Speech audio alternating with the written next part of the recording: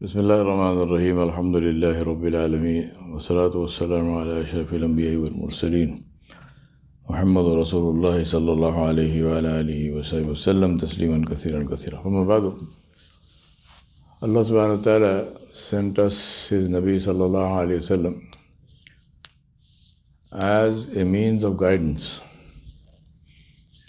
for us, and Allah subhanahu wa ta'ala reiterated and emphasized that by saying, لَقَدْ كَانَ لَكُمْ فِي رَسُولِ اللَّهِ أُسْوَةٌ حَسَنَةٌ. He did not say, فِي أَقْوَالِ رَسُولِ اللَّهِ, in his teachings, in his speech, وَفِي أَعْمَالِ.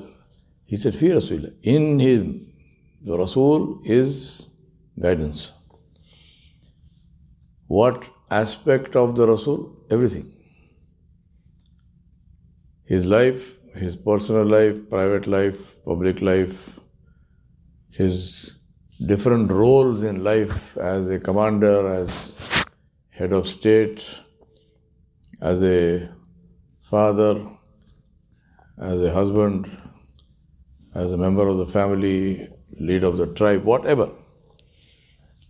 So therefore, the Seerah of the Nabi sallallahu alaihi wasallam it's like a gold mine of nuggets of knowledge of how to lead our lives. So every part of the life of Rasulullah sallallahu alaihi wasallam is a means of guidance for those who are interested in guidance. One of the most famous of the stories of the Seerah, which is full of guidance for us, is the story of Ghazwatul Uhud, especially the story of the archers who Rasulullah sallallahu alaihi wasallam appointed and placed on the hill next to the mountain of Uhud. So those of you who have been to Medina, you must go to visit the graves of the Shuhada of Uhud, and you will see there next to the mountain there is a small passage like a small valley, and then there is a hill. Rasulullah sallallahu alaihi wasallam placed 50 archers on that hill under the command of Abdullah bin Jubair radiyallahu anhu, and he gave them very specific instructions, a very specific order. He said to them, stay on this hill and guard this passage, and do not allow anyone to come through this passage. And he said, do not leave this place no matter what happens in the battle. If you see that we have won the battle and we are collecting ghanima, booty, he said, don't leave the place. Stay there until you get an order from me to leave the place. And he says, if you see that we have lost the battle, we are all dead, and the birds are eating from our bodies, still don't leave the place until you get an order from me to leave the place. Very, very clear instructions. Now, as we know, in the battle of Uhud, the beginning of the battle, the Quraysh were defeated and they ran. The Quraysh ran and the Muslims were chasing the Quraysh. When they were chasing the Quraysh, they reached the camp of the Quraysh. The camp of the Quraysh was obviously full of all kinds of things which they had brought, so they started collecting ghanima. The people on the hill, they saw this. And some of them said, this battle is over, khalas. We have won. Let us go. Otherwise, we will miss this ghanima, we will get nothing. Everyone else will take it. Abdullah bin Jubair radiyallahu anhu, he said to them, the order of Rasulullah sallallahu alaihi wasallam is clear. He said, don't leave this place until he sends a different command. He has not sent the command, so we stay here. They said no.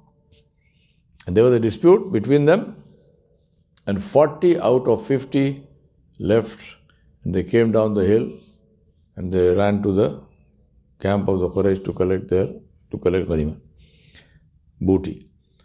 Now behind the hill, behind Uhud, was the cavalry of the Quraysh.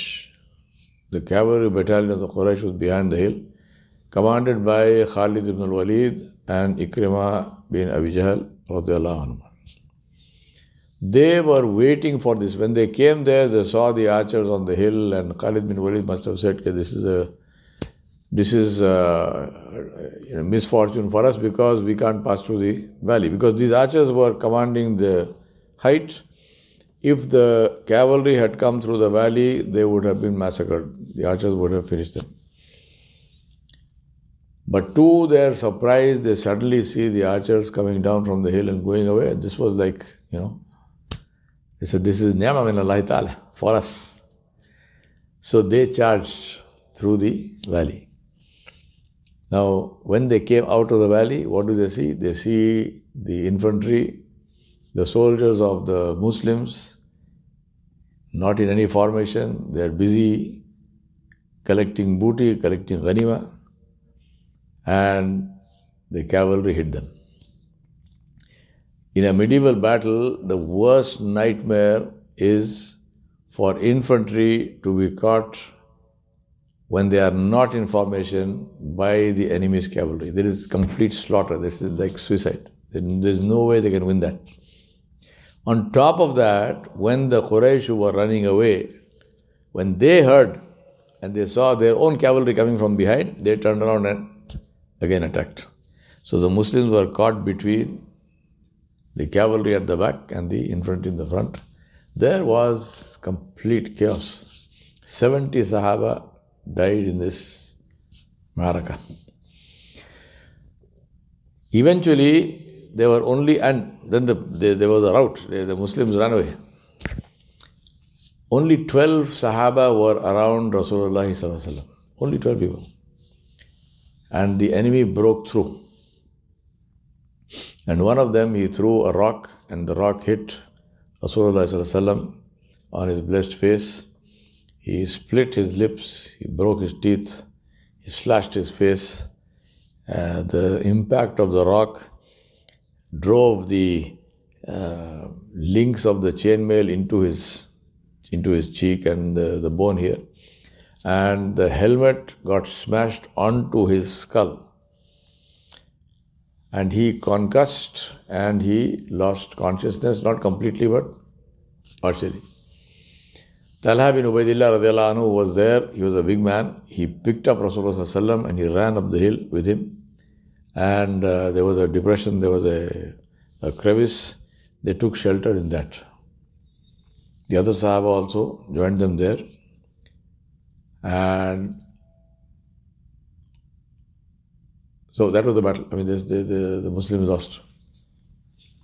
Abu Sufyan came to the bottom of the hill and he called out and he said, is Muhammad alive? Sallallahu Alaihi Wasallam. Is Abu Bakr alive? Is Umar alive? And there was no sound.